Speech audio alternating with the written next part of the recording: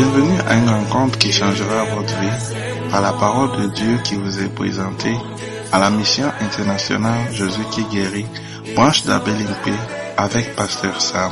Pasteur Sam est un Ghanéen avec un cœur pour les francophones.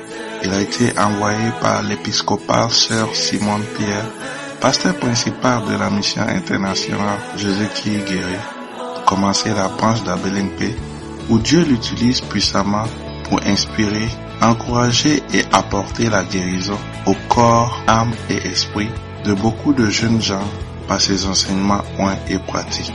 Vous êtes sur le point d'écouter un enseignement qui donne de claires et directes réponses à quiconque désirerait marcher selon la parole de Dieu.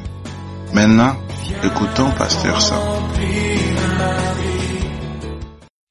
Bonjour merveilleux peuple de Dieu. Ok, ce matin, j'ai commencé déjà à dire merci à Dieu pour ce témoignage, mais je tenais vraiment à partager avec vous. Et il s'agit juste de le causer à mon père au début du mois plutôt de mai. Il a été pris captif par des bandits et il était porté disparu pendant 2 semaines. Et lorsqu'on m'a dit, ils m'ont appelé le dimanche du 14 mai. Maman m'a appelé, m'a dit que non, ton oncle est porté disparu, on le retrouve plus. Et j'étais vraiment, promenais vraiment un regard très inquiet. Et j'étais à la Kodesh. Et aussitôt, j'ai dit, puisqu'il est porté disparu, qu'est-ce que je dois faire? J'ai cherché maintenant quelqu'un qui devait enfin m'apporter la solution. J'ai dit, Seigneur, qu'est-ce que je dois faire à cet instant-là? J'ai dit, non, je vais aller voir le pasteur. Et lorsque je suis arrivé vers lui, je l'ai expliqué, j'ai dit, pasteur, il y a mon oncle qui était porté disparu, et il a été pris captif par des bandits, ça fait 2 semaines qu'on le retrouve pas. Il m'a regardé, il a souri. Après moi aussi, je me suis dit, quand l'homme de Dieu a souri, moi, qu'est-ce que je dois faire? Et après, il m'a dit, ok, vas-y, mais prie pour le sang de Jésus-Christ. Et puisque j'étais en examen, c'était le dimanche, le dimanche soir, dès que je suis arrivé à la maison, je n'ai même pas pensé à prier pour le sang de Jésus. J'ai juste remercié Dieu pour la journée que j'ai eue et tout. Et le lundi, je me suis concentré sur les examens et autres. Et le mardi, lorsque je suis allé à l'école, après les examens, sur le retour de la maison, je suis descendu au bus-stop. Et c'est une chose qui n'arrive pas souvent en moi. Mais je sentais un étouffement. Je n'arrivais pas à respirer. Depuis le bus-stop, je n'arrivais pas à respirer. J'ai dit, Seigneur, qu'est-ce qui se passe? Je me suis mis, c'est là, la voix du pasteur a résonné dans ma tête. Il a dit, prie pour le sang de Jésus. Et je commençais à prier depuis le bus-stop jusqu'à la maison. Prier seulement. Je priais qu'en langue. Et je suis arrivé, c'était même l'heure du culte. J'ai dit, non. J'étais juste en train de prier. J'ai prié pendant 2 heures de temps seulement à la maison. Je ne priais qu'en langue. Et après, le mercredi, lorsque nous étions chez le frère Richie, c'est là où les parents m'appellent. Ils me disent que ton oncle a été retrouvé. J'ai dit, il a été retrouvé comment? Il a dit que non, il a été retrouvé mardi, on ne sait pas par quel moyen, mais là où il était captif, c'est comme si les bandits, alors qu'il était lui aussi de l'autre côté là-bas, il était en train de prier. Et les bandits en avaient maintenant marre. On dit, celui-là non. Ils l'ont laissé jeter d'abord au bord du lac. Et du bord du lac, et une femme l'a vu, l'a juste regardé, il s'est efforcé jusqu'à sortir, jusqu'à sur la grande voie. Donc on ne sait même pas par quel moyen il est sorti et autres, mais vraiment, même moi-même, je dis Seigneur, merci. Et je voulais tout simplement dire merci ce matin au pasteur Sam, parce que si à cet instant il n'avait pas dit, parce que je crois fermement à la prophétie, je crois fermement à l'évangile de Christ, mais à cet instant-là, quand il a dit prie pour le sang de Jésus, et que moi je n'avais pas pris en compte, lorsque je me suis rappelé, j'ai dit Seigneur, non, je dois prier pour le sang de Jésus. Et je crois que le sang de Jésus et le conseil du pasteur Sam a vraiment fait quelque chose encore pendant ce temps-là. Donc je voulais tout simplement dire, Seigneur, pasteur, merci vraiment. Merci. Merci d'être là pour nous. Merci. Alléluia. Qui croit que le sang de Jésus est capable de sauver de toute forme de danger? Alors ce matin, il faut seulement prier pour le sang de l'agneau, même quand tu n'as pas l'argent. Alléluia. Nous allons recevoir nos derniers témoignages et nous allons appeler le frère Charles qui a un témoignage ce matin. Est-ce qu'on peut applaudir pour le frère Charles? Applaudissons pour lui, encourageons-le.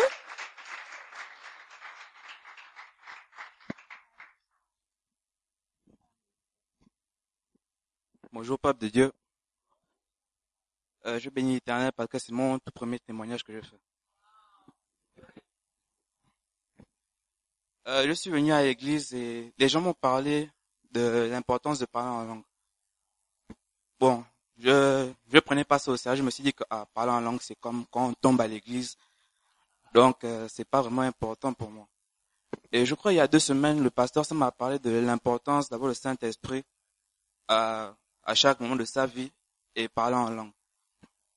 Donc, je me suis dit que faut absolument que je parle en langue. Et il avait dit qu'un jeudi, il devait essayer d'aider les gens par imposition des mains. Mais malheureusement, le jeudi, j'étais pas là.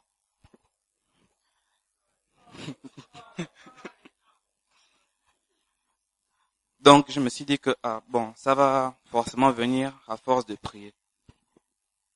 Maintenant, à la convention, mardi, après avoir chanté à la chorale, on a commencé à prier. Donc, j'ai commencé à prier. Après, je sais pas ce qui s'est passé, j'ai commencé à parler vite. De plus en plus vite. Après, j'ai commencé à parler en langue.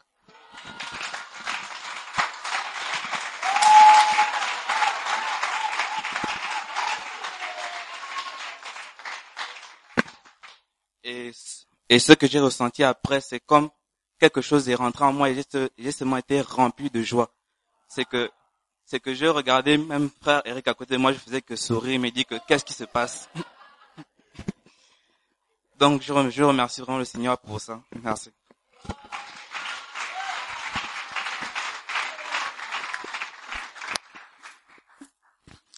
Alléluia. Levez-vous, on va prier. Fermez les yeux. Prie ce matin. Juste petite prière concernant la parole de Dieu. Que Dieu va te bénir par sa parole. Seigneur, merci une fois encore. Nous te demandons le pardon. Aie pitié de nous ce matin. Et bénis-nous, Seigneur. Seigneur, regarde au-delà de nos faiblesses. Et nous donner une parole qui va nous fortifier. Regarde au-delà de nos situations. Et Seigneur, délivre-nous du mal par ta parole. Au nom de Jésus. Seigneur, merci. Que cette parole vienne avec puissance pour délivrer, pour bénir, pour sauver, pour, Seigneur, enrichir nos vies. Seigneur, merci. Au nom de Jésus. Et tout le monde dise Amen. Alléluia. Asseyez-vous, s'il vous plaît. Alléluia. Amen. Oh, l'église est vide. Vraiment. C'est à cause de la convention, mais quoi? Quoi? Le match. Quel match? Ah bon? Ah, et le match a fait quoi? On a veillé. Waouh. Les filles aussi ont regardé les matchs. Moi, je n'étais même pas au courant qu'il y a un match. Forgive. Alléluia. Amen. Et comme chrétien, on ne doit pas être, comment on dit, même si on regarde le match, Dieu est plus important. Yeah. J'ai appris depuis que une activité ne doit pas t'empêcher à servir Dieu. Surtout à venir à l'église. Soit une fête, une sortie, un voyage, quoi encore? Un décès, un anniversaire, un examen ne m'empêche pas de venir à l'église. Et vous devez aussi apprendre ça. Parce que votre vie ancienne, lorsqu'il y a une activité, le lendemain on se repose. Mais non, c'est pas ça. Après une activité, le lendemain, comment on continue à travailler? Vous comprenez? Yeah. Sinon, tu vas faire la même chose lorsque tu as un boulot.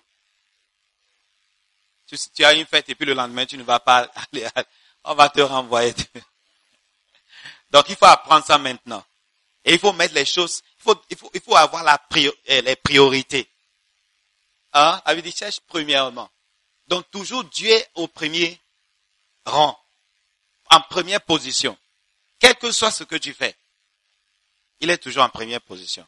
Donc, lorsque tu es en train de fêter, tu sais que, le lendemain, il y a une priorité. Donc, je fête de telle manière que le lendemain, je puisse venir à l'église. Ou bien? Yeah. Parce que les gens fêtent et puis oublient Dieu existe. Hein? Parce que c'est pourquoi parfois, ils fêtent et puis ils boivent de l'alcool, ils font des trucs, et puis le lendemain, ils ne viennent pas à l'église. Hein? C'est le temps d'arrêter ça. Dis à ton voisin, c'est le temps d'arrêter. Alléluia. Est-ce que vous êtes là? Yeah. Ce matin, on a la Sainte Sainte dont je vais prêcher juste quelques minutes. Et puis nous allons... Ce matin, le titre du message, c'est la stérilité spirituelle. Stérilité spirituelle. Alléluia. Amen. Est-ce que vous êtes là? La stérilité spirituelle. Stérilité spirituelle. Yeah, stérilité. Dieu va te délivrer de la stérilité spirituelle. Et il va te délivrer de la stérilité naturelle. Spirituelle et puis naturelle. Yeah. Ce que le diable a bloqué, comment on dit?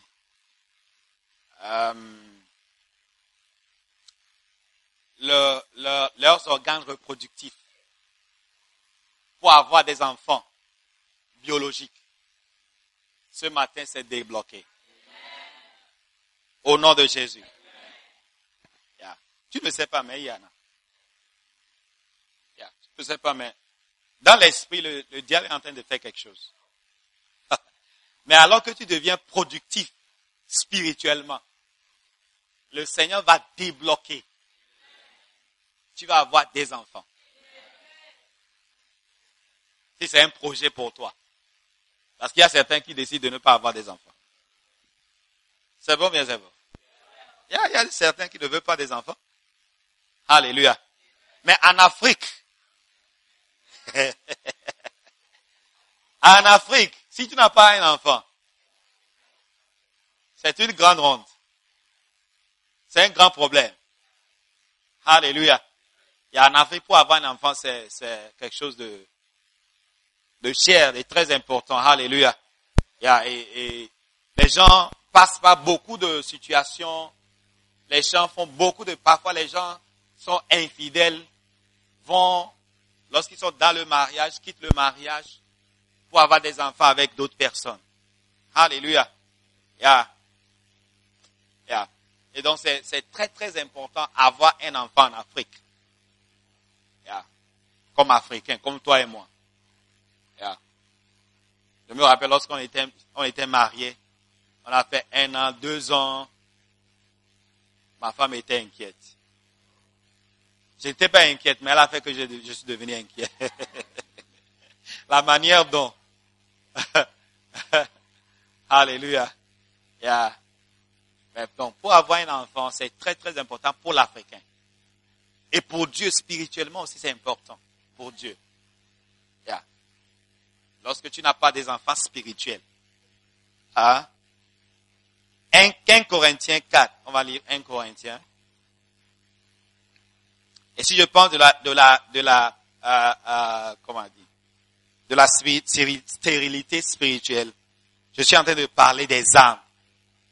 Alléluia. Donc 1 Corinthiens 4, verset 15. 1 Corinthiens. Je ne vais pas prêcher beaucoup, donc il faut être attentif.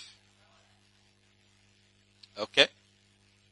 En effet, même si vous avez 10 000 mètres dans la foi en Christ, vous n'avez cependant pas qu'un seul Père, car c'est moi qui vous ai fait naître à la foi en Jésus-Christ, en vous annonçant la bonne nouvelle.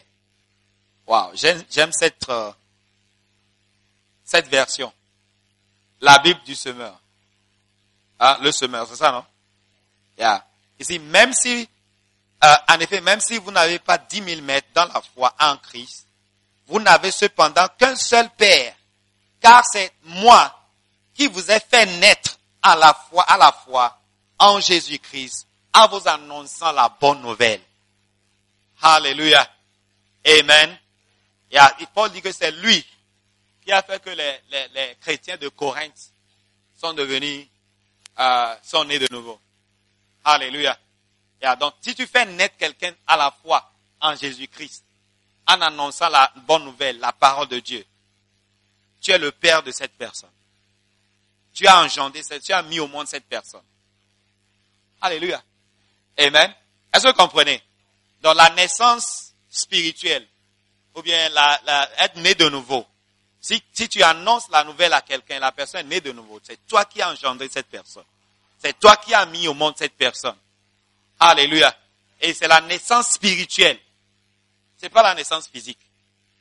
Parce que Nicodème a demandé à Jésus dans Jean 3, comment est-ce que je veux naître? Est-ce que je dois entrer dans le sein de ma mère et puis renaître? Jésus a dit non. La naissance est la naissance de l'esprit. Alléluia. Amen. Est-ce que vous êtes là? Yeah. Ah. Elle va faire donner un poème. Tu es prêt? Okay. À la fin, on a un poète. Une poète. Un poète. C'est ça, non? On dit un poète. Non, la personne qui fait... Et une... Un poète et puis une... C'est la même chose.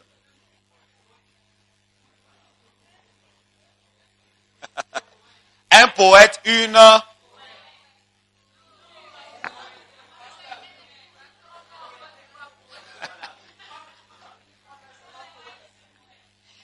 Hey! Les Français, c'est vous qui avez créé mâle et femelle. Hein? Poétesse. Hey. C'est poétesse. Hey.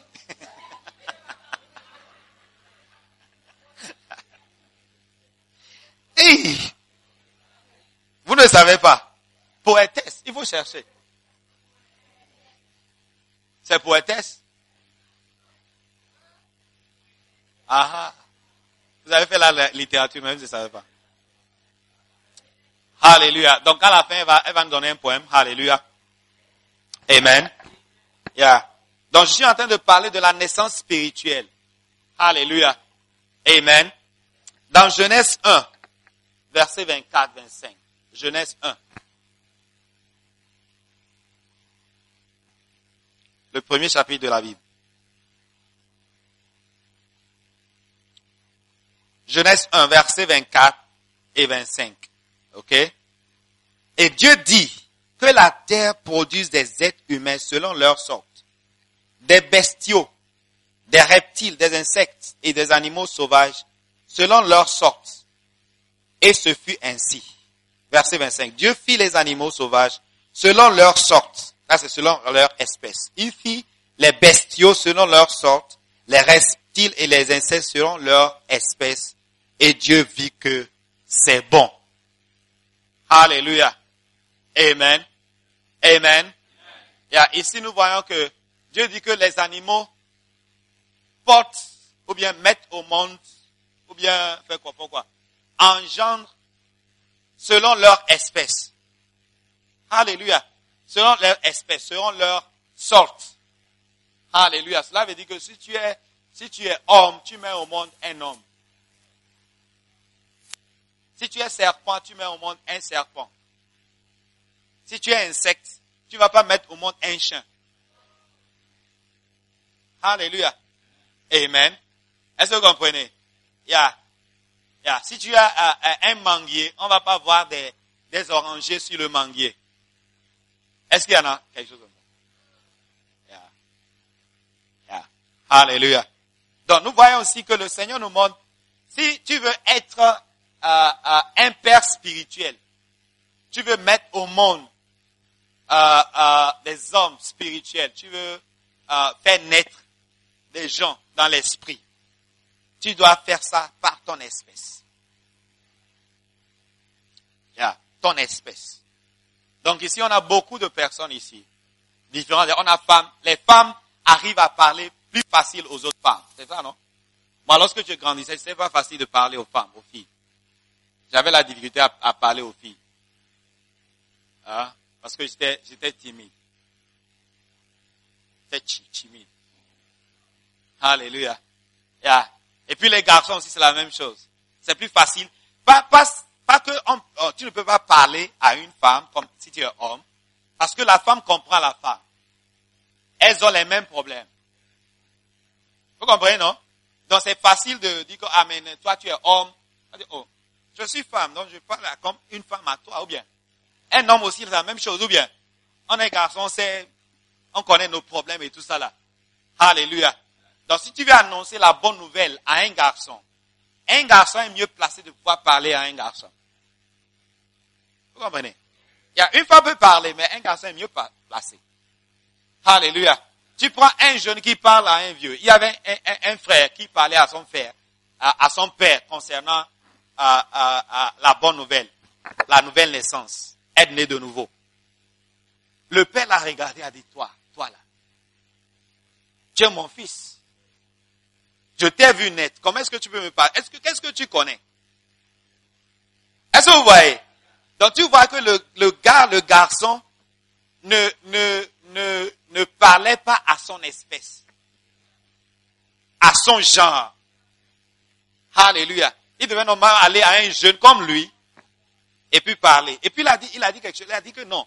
Il y a les amis de son père qui étaient dans des sectes. On dit secte, non? Ah, sont venus parler à son père et son père les a écoutés et puis aller avec eux. Yeah. Mais lui, comme un petit garçon, il a parlé à son père.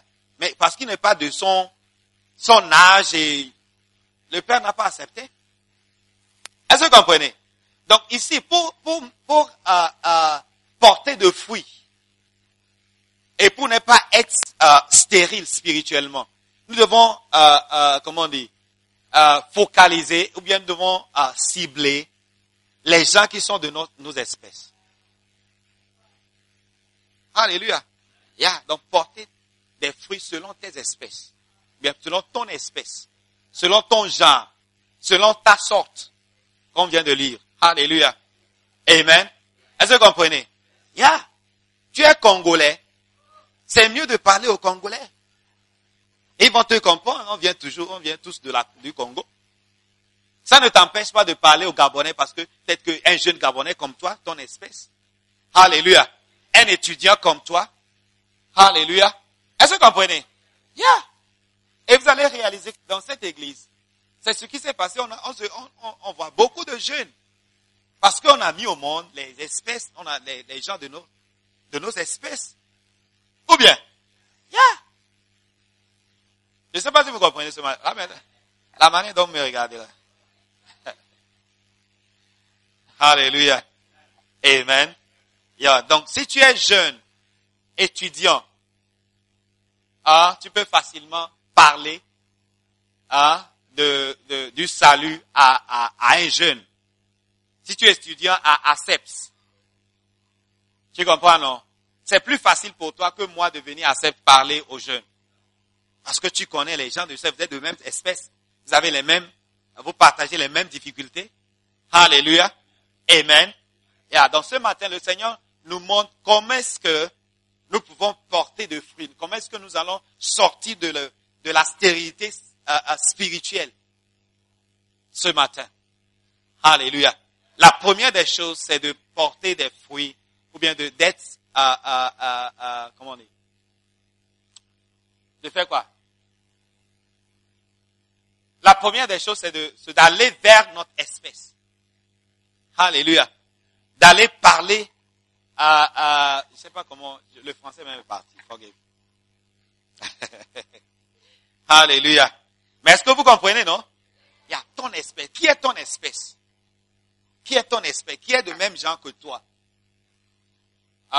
Qui est de même genre que toi? Qui est comme toi? Qui se ressemble à toi? Alléluia. Amen. Amen. C'est plus facile. C'est plus facile que d'aller voir un docteur quelque part. Il va pas t'écouter. Il va pas t'écouter. Alléluia. Amen. Est-ce que vous êtes là? Yeah. Et dans l'église, dans les églises maintenant, on a beaucoup de personnes qui ne pensent pas à gagner des âmes. Alléluia. Yeah. Beaucoup d'entre nous viennent à l'église parce qu'on a besoin de quelque chose. Donne-moi, prie pour que le Seigneur te donne quelque chose. Mais on n'a pas pensé à gagner des âmes. Et beaucoup d'églises ont leur priorité. Alléluia. Dans cette église, la priorité, c'est de gagner les âmes. Est-ce que vous comprenez? Yeah, c'est de gagner des âmes et de bâtir des églises. Est-ce que vous êtes là?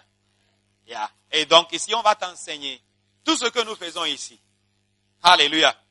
Si c'est la chorale, si c'est la prédication, si c'est quoi encore? Donner une offrande, si c'est payer la dîme, si c'est rapper, si c'est chanter, si c'est quoi encore? Si c'est faire des poèmes. Alléluia. Le but, c'est de gagner des âmes et établir des âmes. Si tu ne sais pas, je t'annonce ce matin. Alléluia. Cela ne veut pas dire qu'on ne va pas prier pour avoir des miracles. Et si on prie beaucoup pour des miracles. Alléluia. Amen. Yeah. Et comme j'ai partagé Matthieu 6, 33. Alors que nous sommes en train de faire ces choses. Alors que nous sommes en train de gagner des âmes. Alors que nous sommes en train de bâtir et d'établir des âmes. Ces choses viennent avec. On reçoit ces choses-là. Alléluia.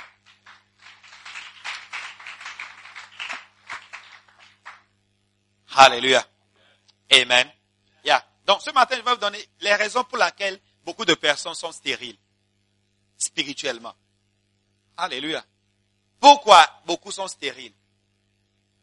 On dit beaucoup, ou bien beaucoup sont? Beaucoup sont, bien beaucoup. Alléluia.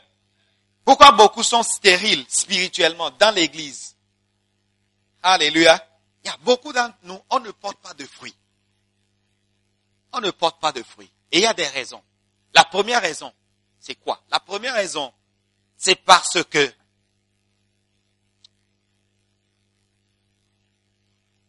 ces personnes-là ne sont pas vraiment nées de nouveau. Ils ne sont pas des chrétiens réels. Réels, c'est pas réel. Ta chrétienté, c'est pas réel. On fait semblant. Beaucoup font semblant d'être chrétiens, mais ils ne sont pas chrétiens. Alléluia. Est-ce que vous êtes là? Vous êtes là?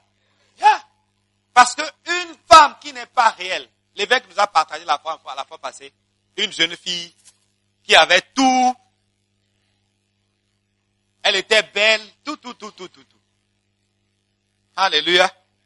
Et puis, à un moment donné de sa vie, 18 ans, 20 ans, elle n'a jamais eu de règles. Vous connaissez les règles, non? Les garçons, vous connaissez. Alléluia. À un âge donné, 20 ans, elle n'a jamais. Et tout le monde était inquiet. On a mené à l'hôpital, on a examiné. On a regardé intérieurement. Elle était un garçon.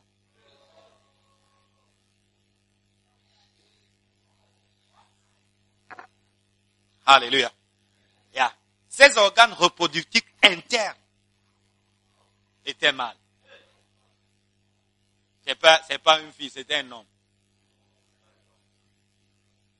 Donc si tu la rencontres et tu la maries, tu vas vivre avec un homme. Alléluia. Cette fille apparemment était un homme. Elle n'était pas une fille. Et c'est ce que nous avons dans l'église. Beaucoup d'entre nous, on n'est pas vraiment des chrétiens. Parce que le vrai chrétien porte des fruits. Le vrai chrétien va mettre au monde un autre chrétien. Alléluia. Donc la question que tu te poses, où sont tes fruits? Où sont tes fruits? Où sont les personnes qui sont à l'église que tu as fait naître en Jésus-Christ en annonçant la bonne nouvelle? À qui as-tu annoncé la bonne nouvelle et cette personne est maintenant à l'église, assise à côté de toi, écouter la parole de Dieu comme toi? Si tu n'as personne, ça veut dire peut-être que tu n'es pas un vrai chrétien. Comme la fille, tu es une belle fille, des cheveux, des toits, des seins, des coups, tout, avec la structure femelle, tout, amine, tout. Même peut-être que les organes extérieurs même sont féminins ou bien féminins. Féminins. Il y a extérieurs sont féminins. Parce qu'elle avait des seins, elle avait tout. Mais intérieurement, donc, tu viens à l'église tout le temps. Mais est-ce que tu es un vrai chrétien? Il y a un problème. Un problème. Est-ce que quelqu'un est assis ici, que tu veux pointer du doigt, et que cette personne, c'est moi, j'ai parlé du salut à lui, et puis il a donné sa vie à Dieu? Est-ce qu'il y a quelqu'un ici pour toi? S'il n'y a personne, il y a un problème. Peut-être que tu n'es pas vrai. Est-ce que vous êtes là? Vous comprenez la parole de Dieu? Yeah. Matthieu 7, 20. Oh, mon temps est fini. Ok. Matthieu 7, verset 20. Matthieu 7, verset 20.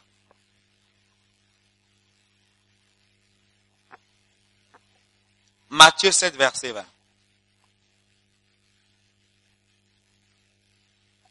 Alléluia. Aujourd'hui, je lis la Bible, le semeur. Ok. Matthieu 7, verset 20. Ainsi donc, c'est à leurs fruits que vous les reconnaîtrez. On reconnaît tout le monde par leurs fruits. Yeah. Ce que tu portes, les fruits là, c'est pas les fruits. C'est pas les fruits sur le manguier qu'on va savoir que ce sont des mangues. On voit les mangues, on sait que c'est un manguier, ou bien? Yeah. On voit les mangues, on sait que c'est un manguier. On voit les oranges, on sait que c'est orangé. Alléluia. Yeah. Yeah. Pas leurs fruits. Tu veux reconnaître quelqu'un, il faut chercher à voir ses fruits. Yeah. Vous les filles, vous voulez savoir, le gars là, est-ce qu'il est bon? Il faut juste chercher ses fruits. Ou bien même le garçon, il faut chercher la fille là. Est-ce que c'est une bonne fille? Chercher à connaître ses fruits. Quels sont les fruits que tu vas reconnaître que à cette personne-là, c'est vraiment un manguier? Ou bien? Yeah. Est-ce que vous êtes là? Oh, c'est comme vous ne comprenez pas la parole. Venir à l'église n'est pas une preuve que tu es un chrétien réel. Danser ne veut pas dire que tu es chrétien. Chanter, c'est bon, c'est pas mauvais. On veut tout le monde, je veux que tout le monde s'implique à faire quelque chose, une activité. Mais cette activité, c'est pas une preuve. C'est pas une justification. Ça ne justifie pas ta chrétienté. Ça ne justifie pas ton salut. Parce que beaucoup, on est là, mais on n'est pas vraiment chrétien. Donc ce matin, examinons-nous. Est-ce que je suis réel? Wow. Est-ce que vous êtes là? Vous êtes là? Deuxième raison pour laquelle beaucoup sont spirituellement stériles. C'est parce que ils ne sont pas en bonne santé. Ils sont malades spirituellement. Pas une maladie physique. Physique, c'est lorsqu'on a un problème, on n'a pas d'enfant, ok? Physiquement, on n'a pas d'enfant. Peut-être qu'il y a une maladie. Hein? Alléluia. Yeah. Tu vas voir un homme, un jeune homme, une femme se marie, et puis quelques années, il n'y a pas d'enfant. Peut-être que l'homme, les spermatozoïdes ne sont pas beaucoup. Les spermatozoïdes sont malades.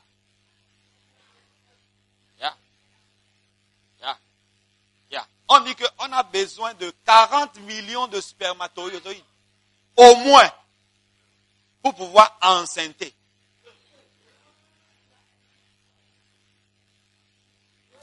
40 000, 1000 ou bien millions. C'est 1000 ou bien millions, 1000. Non, c'est 1000 ou bien millions. Yeah. 40 000 de spermatozoïdes. Et c'est un seul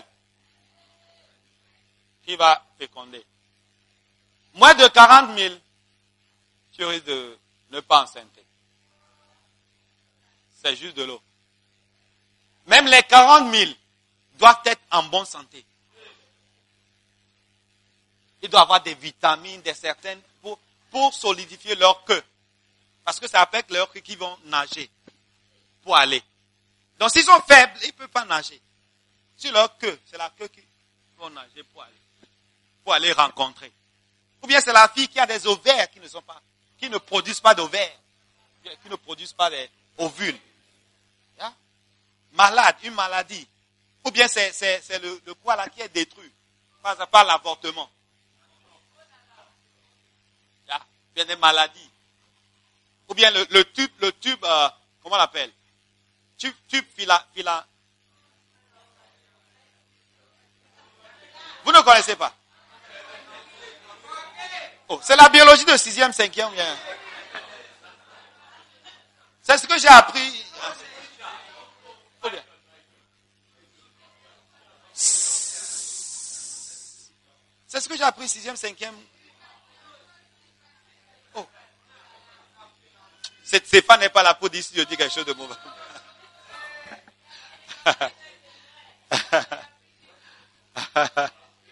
Yeah! Est-ce que le tube là est bloqué? Parce que c'est bloqué, tu ne peux pas. Les ovules ne peuvent pas sortir. Non, c'est la réalité. Ça, c'est pas un secret ou bien. Yeah. Les tubes sont bloqués. Parce que lorsque l'ovaire produit l'ovule doit voyager, passer par le tube, philantome. Le trompe de... les trompes de Pharaon, ça c'est en français, en anglais c'est tube. Ça doit passer par le trompe pour venir, pour rencontrer le sperme. Yeah. Donc si c'est bloqué, l'enfant ne peut pas sortir. Alléluia. Donc, dans l'esprit, c'est la même chose. Dans l'esprit, lorsque tu es stérile spirituellement, ça veut dire qu'il y a une maladie. Il y a une maladie. La paresse.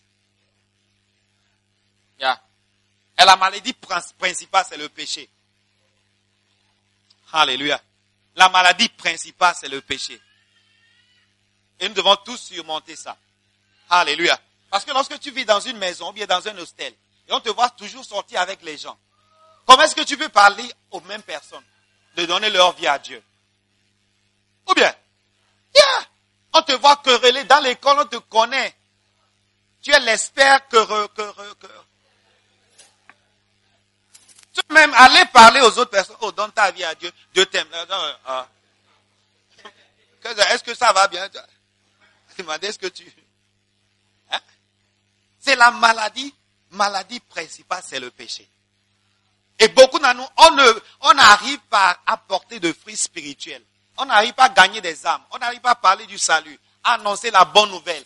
À cause du péché. Le péché nous empêche. Donc ce matin, examine-toi. Soit tu n'es pas réel, soit maladie, tu n'es pas en bonne santé. Waouh. Waouh. Et le Seigneur veut te délivrer ce matin. Yeah. Le Seigneur veut te délivrer. Sa parole vient, vous voyez, la parole de Dieu vient ne pas pour condamner, mais pour éclairer, pour donner de lumière, pour comprendre ta situation, pour que tu puisses sortir de cette situation. Alléluia. Amen. Amen. Yeah, donc ce matin, si tu n'es pas réel, je te prie que tu décides de donner ta vie réellement à Dieu. Alléluia. Yeah. Yeah. Si tu vis dans certains péchés, de sortir de ça. Alléluia. De venir pour recevoir de conseils, de venir pour recevoir de l'aide, pour que tu puisses sortir de ça. Pour que tu sois productif. Alléluia. Dans l'esprit, il y a la honte. Les anges te regardent et puis les anges même ont honte de toi. Comme en Afrique. On te regarde d'une manière si tu n'as pas d'enfant. Ou bien, on te regarde d'une manière. Alléluia. Dans l'esprit, c'est la même chose. Depuis que tu es né, tu as fait, c'est pourquoi on passe par l'école de manière de nouveau pour comprendre ton salut, pourquoi tu es né de nouveau, de quoi tu es délivré. On t'enseigne les 7 grands principes pour connaître ta vie, amie spirituelle, ta nature comme chrétien, pour t'aider à porter de fruits. Donc déjà 3 mois, 4 mois, 6 mois, tu as déjà passé 6 mois, 4 mois, 6 mois ici, et tu n'as pas de fruits, il y a un problème. Parce que le maïs, combien de mois le maïs porte de fruits? Le maïs, vous ne savez pas. Peut-être 1 mois, 2 mois, bien 3 mois. Alléluia. Et ça porte de fruits. Le manguier, c'est combien d'années? Beaucoup d'années. Mais le chrétien, juste 3 mois, 6 mois, déjà, tu peux porter de fruits. Tu es censé porter de fruits. Donc, si tu as déjà passé 1 an, 2 ans, 3 ans, on ne voit pas de fruits, il y a un problème. Il y a un problème. Minimum 3 mois. Minimum 3 mois. Minimum 3 mois. Alléluia. Ce matin, le Seigneur veut te délivrer. Il y a beaucoup de raisons que j'aimerais, en fait, parce que sont très, très importantes. J'aimerais partager. Mais on n'a pas beaucoup de temps. Je vais juste les mentionner. Alléluia. Est-ce que vous êtes là? Je vais juste les mentionner. Ok. 3e raison que tu as surmonté. Ok, on va lire Marc chapitre 4, verset 19. Marc chapitre 4, très vite. Marc chapitre 4, verset 19. Les versets nous aident à comprendre. Alléluia.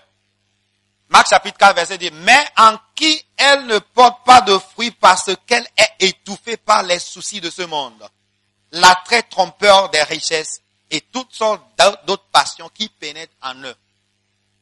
Donc ici, nous voyons une raison pour laquelle on ne porte pas de fruits. Ok?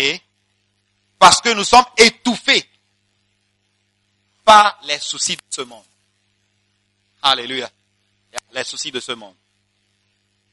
Tous vos soucis, l'école, la maison, les boulots, les finances, les enfants. Et voyez, ces soucis de ce monde, la plupart du temps sont des bénédictions parce que parfois, parfois tu n'as pas d'argent, tu n'arrives pas à servir Dieu. À cause de ça, tu ne viens pas à l'école, à l'église. Et parfois, Dieu te donne de l'argent et tu ne viens pas parce que tu penses que tu as trouvé ta solution. C'est fini pour Dieu. Alléluia. Et lorsque tu vas à Kodesh, par exemple, la grande église anglophone, il y a des gens qui n'ont pas d'enfants. Ils prient pour avoir de l'enfant. Et puis après, ils disent, oh, mon enfant, je dois prendre soin de mon enfant le dimanche matin. Oh, je dois faire ça. Donc, je ne peux pas venir à l'église. Donc, vous voyez que ces soucis, parfois, sont des bénédictions que Dieu nous donne. Mais à cause de cette bénédiction, on dit qu'on ne peut pas servir Dieu. Parfois, Dieu te donne un boulot. Oh non, je suis fatigué. J'étais allé au boulot le samedi. Je suis fatigué, donc dimanche, je ne peux pas venir. Ou bien j'ai travaillé toute la semaine, donc je ne peux pas venir. Ça devient une bénédiction, devient maintenant une malédiction. Alléluia. Donc les soucis, tu n'arrives pas à surmonter ces soucis. Donc ces soucis étouffent la parole de Dieu. Étouffent tes organes reproductifs. Et tu n'arrives pas à porter de fruits. Alléluia. Est-ce que vous êtes là? Vous êtes là? Et puis la 4e raison, parce que tu t'es laissé comment on dit, les démons de distraction. Les démons et les distractions. Ces démons nous empêchent de servir Dieu. Quelles sont ces distractions, par exemple? Les querelles. Les choses qui ne sont pas importantes. Est-ce que vous êtes là? Les critiques. Elle puis Marie a prêché sur ça. Les querelles. Les choses qui ne sont pas nécessaires. Les discussions inutiles. Servir Dieu, c'est une bataille. Nous sommes en train de se battre pour les âmes. Si tu es impliqué, tu n'auras pas le temps à parler. Même à critiquer. Tu vas même comprendre. critiques la chorale, ce sont des distractions. Tu ne chantes pas, mais tu critiques la chorale. Tu ne prêches pas, mais tu critiques la prédication. Yeah. Tu n'as pas d'église, mais tu parles contre Lighthouse. Tu connais tout ce qui concerne Lighthouse. Hein? Apparemment, c'est comme tu connais. Lorsque tu es impliqué pour bâtir l'église, pour aller en évangélisation, pour gagner les âmes, tu vas comprendre que c'est pas aussi facile de le faire. Et tu vas te taire. Et tu vas maintenant commencer à apprécier ce que les pasteurs et les autres chrétiens font pour Dieu. C'est parce que tu es assis, tu ne fais rien. C'est pourquoi tu arrives à critiquer. Alléluia. Est-ce que vous êtes là? Yeah? C'est ceux qui ne font rien qui critiquent. Alléluia. Amen. Est-ce que vous êtes là? Yeah. Aussi, c'est pour de ceux qui ne portent pas de fruits sont inactifs. Yeah. Ils sont juste, comme je dis, ils sont là, ils ne font rien. Yeah. Tu ne fais rien. Yeah. Par exemple, tu vois, on dit que parfois il y a les couples qui se plaignent. Oh, on n'a pas d'enfants, mais ils ne sont pas actifs.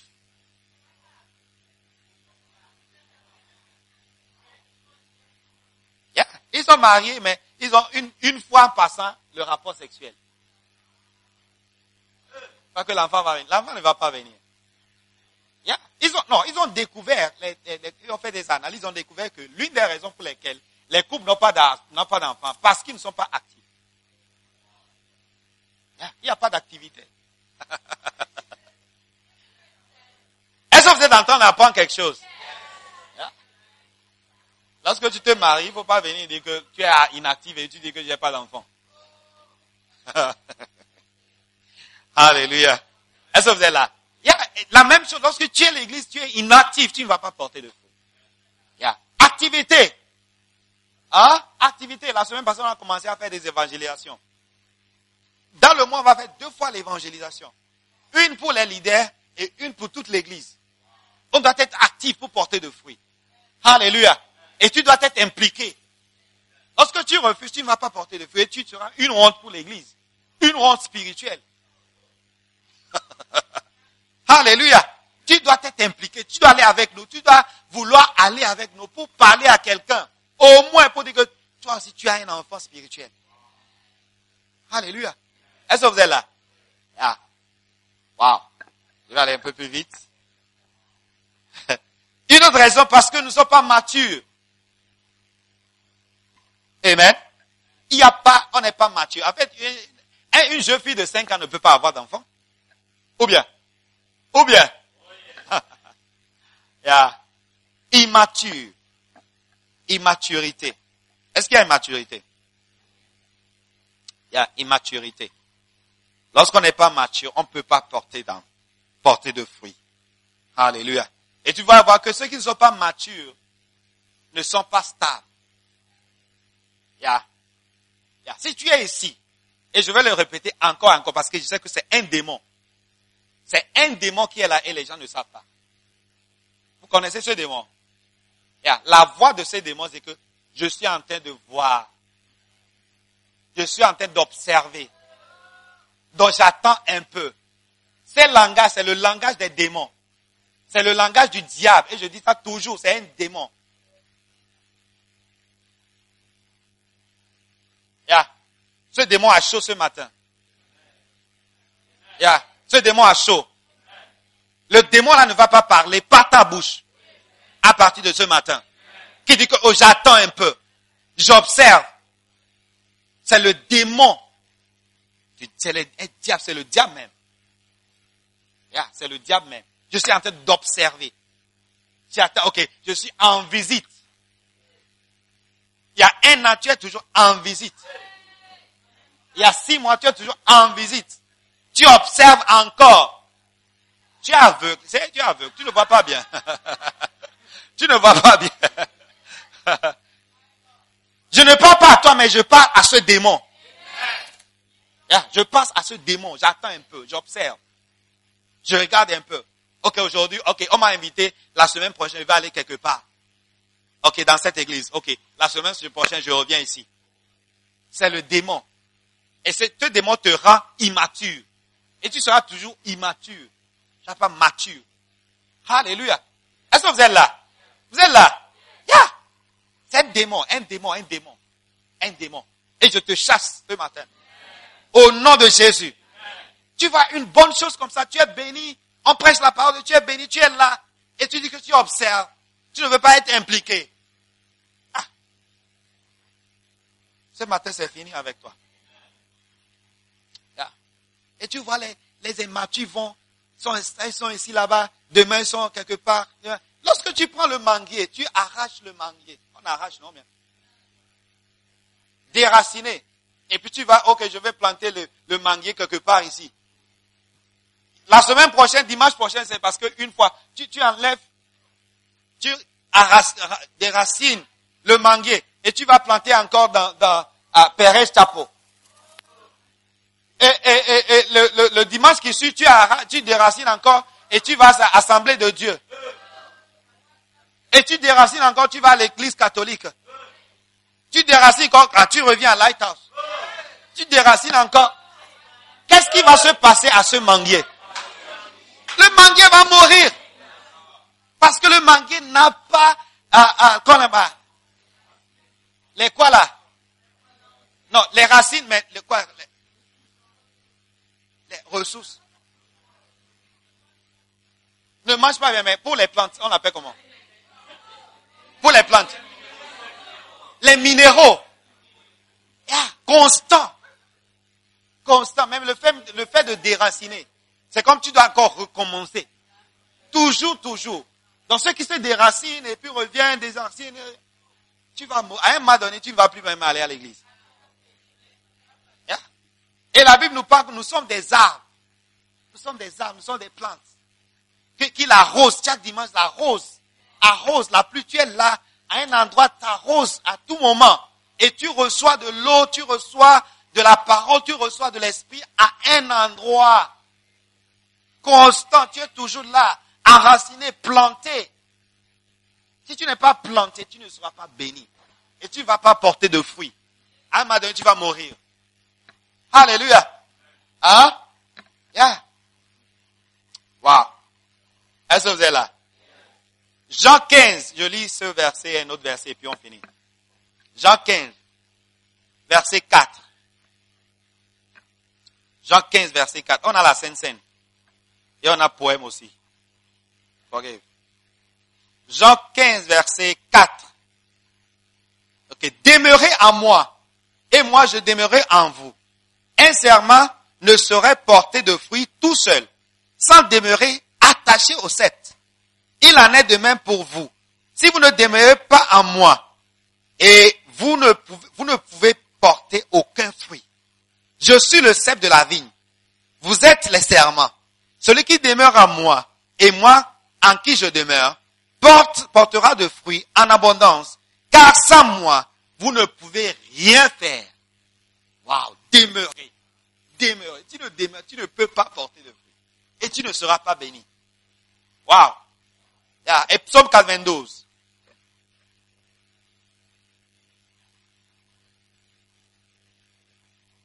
Psaume 92. Ok. Psaume 92. Est-ce que vous avez compris la parole de Dieu? Psaume 92. Verset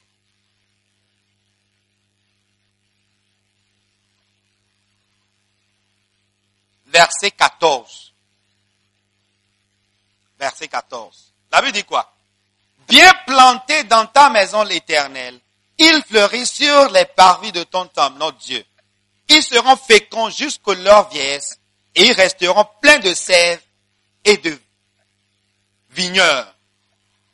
Alléluia. Bien plantés dans la maison, ils fleurissent dans les parvis du Seigneur. Plantés dans la maison. Ici, la Bible se met dit bien plantés. Parce que ces sont placés, mais elles ne sont pas bien plantées. Et tu n'es pas bien planté, tu es comme ça là ne peut pas porter de fruits. Alléluia. Est-ce que vous avez compris? La Bible dit bien planté. Demande à ton voisin que tu es bien planté. Tu es bien planté. Waouh. Est-ce que vous êtes là? Levez-vous s'il vous plaît, levez-vous.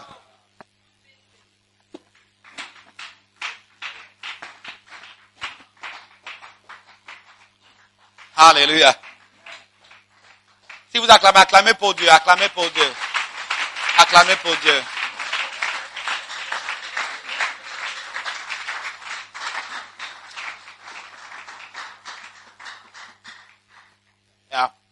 Dans cette église, on a beaucoup de programmes, beaucoup d'activités qui nous aident à porter de fruits.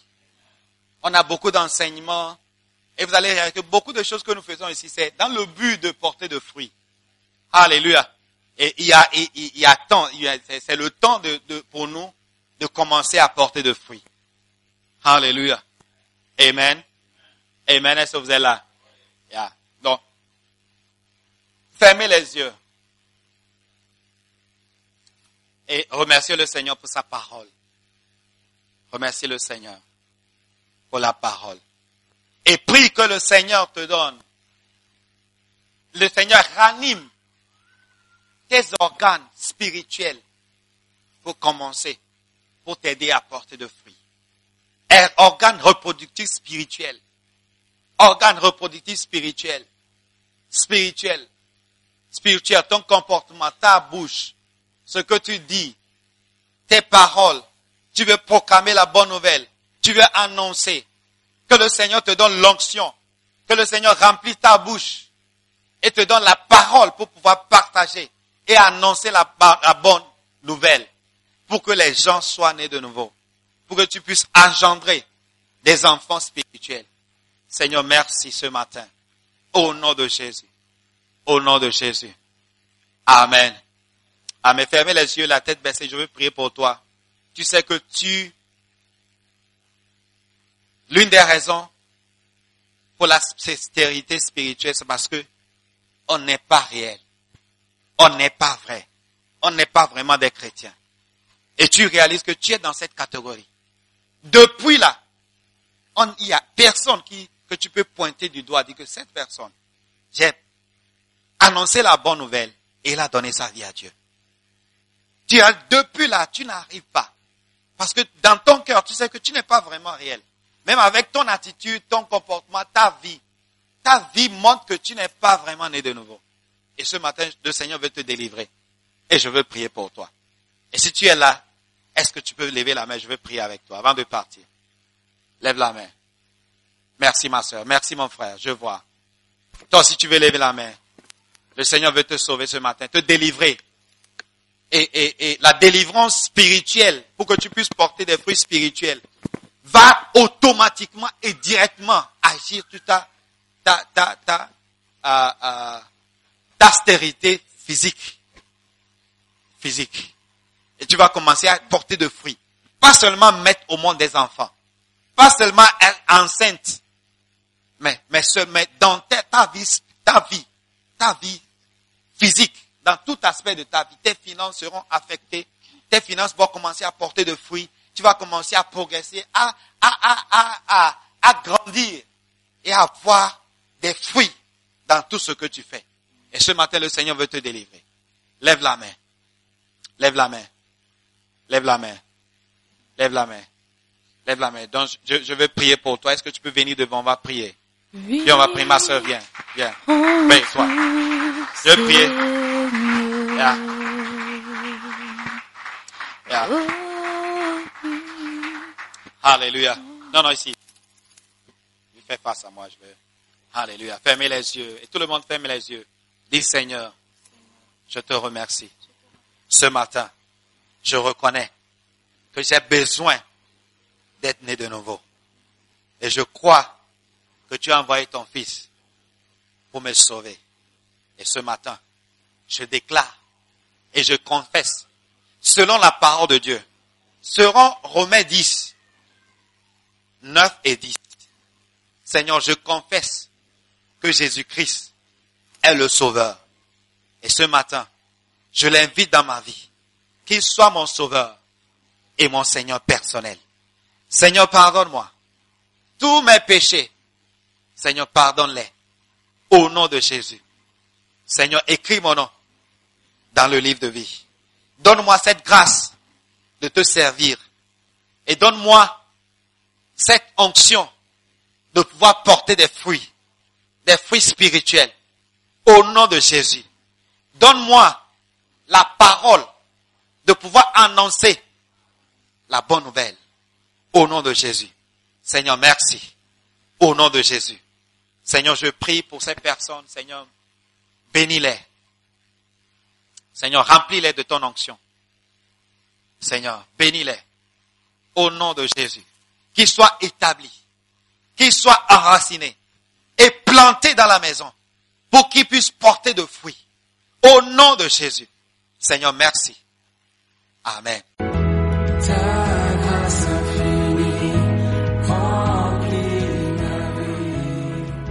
Nous croyons que vous avez été bénis par la prédication de la parole de Dieu. Visitez-nous à BNP, non loin du Trotro Station, en face de Sugar Hostel, ceci tous les dimanches à 7h et les jeudis à 17h30 pour une rencontre qui va changer votre vie pour le meilleur. Aimez notre page Facebook, Mission Internationale Jésus qui guérit à BNP pour plus de messages. Soyez bénis.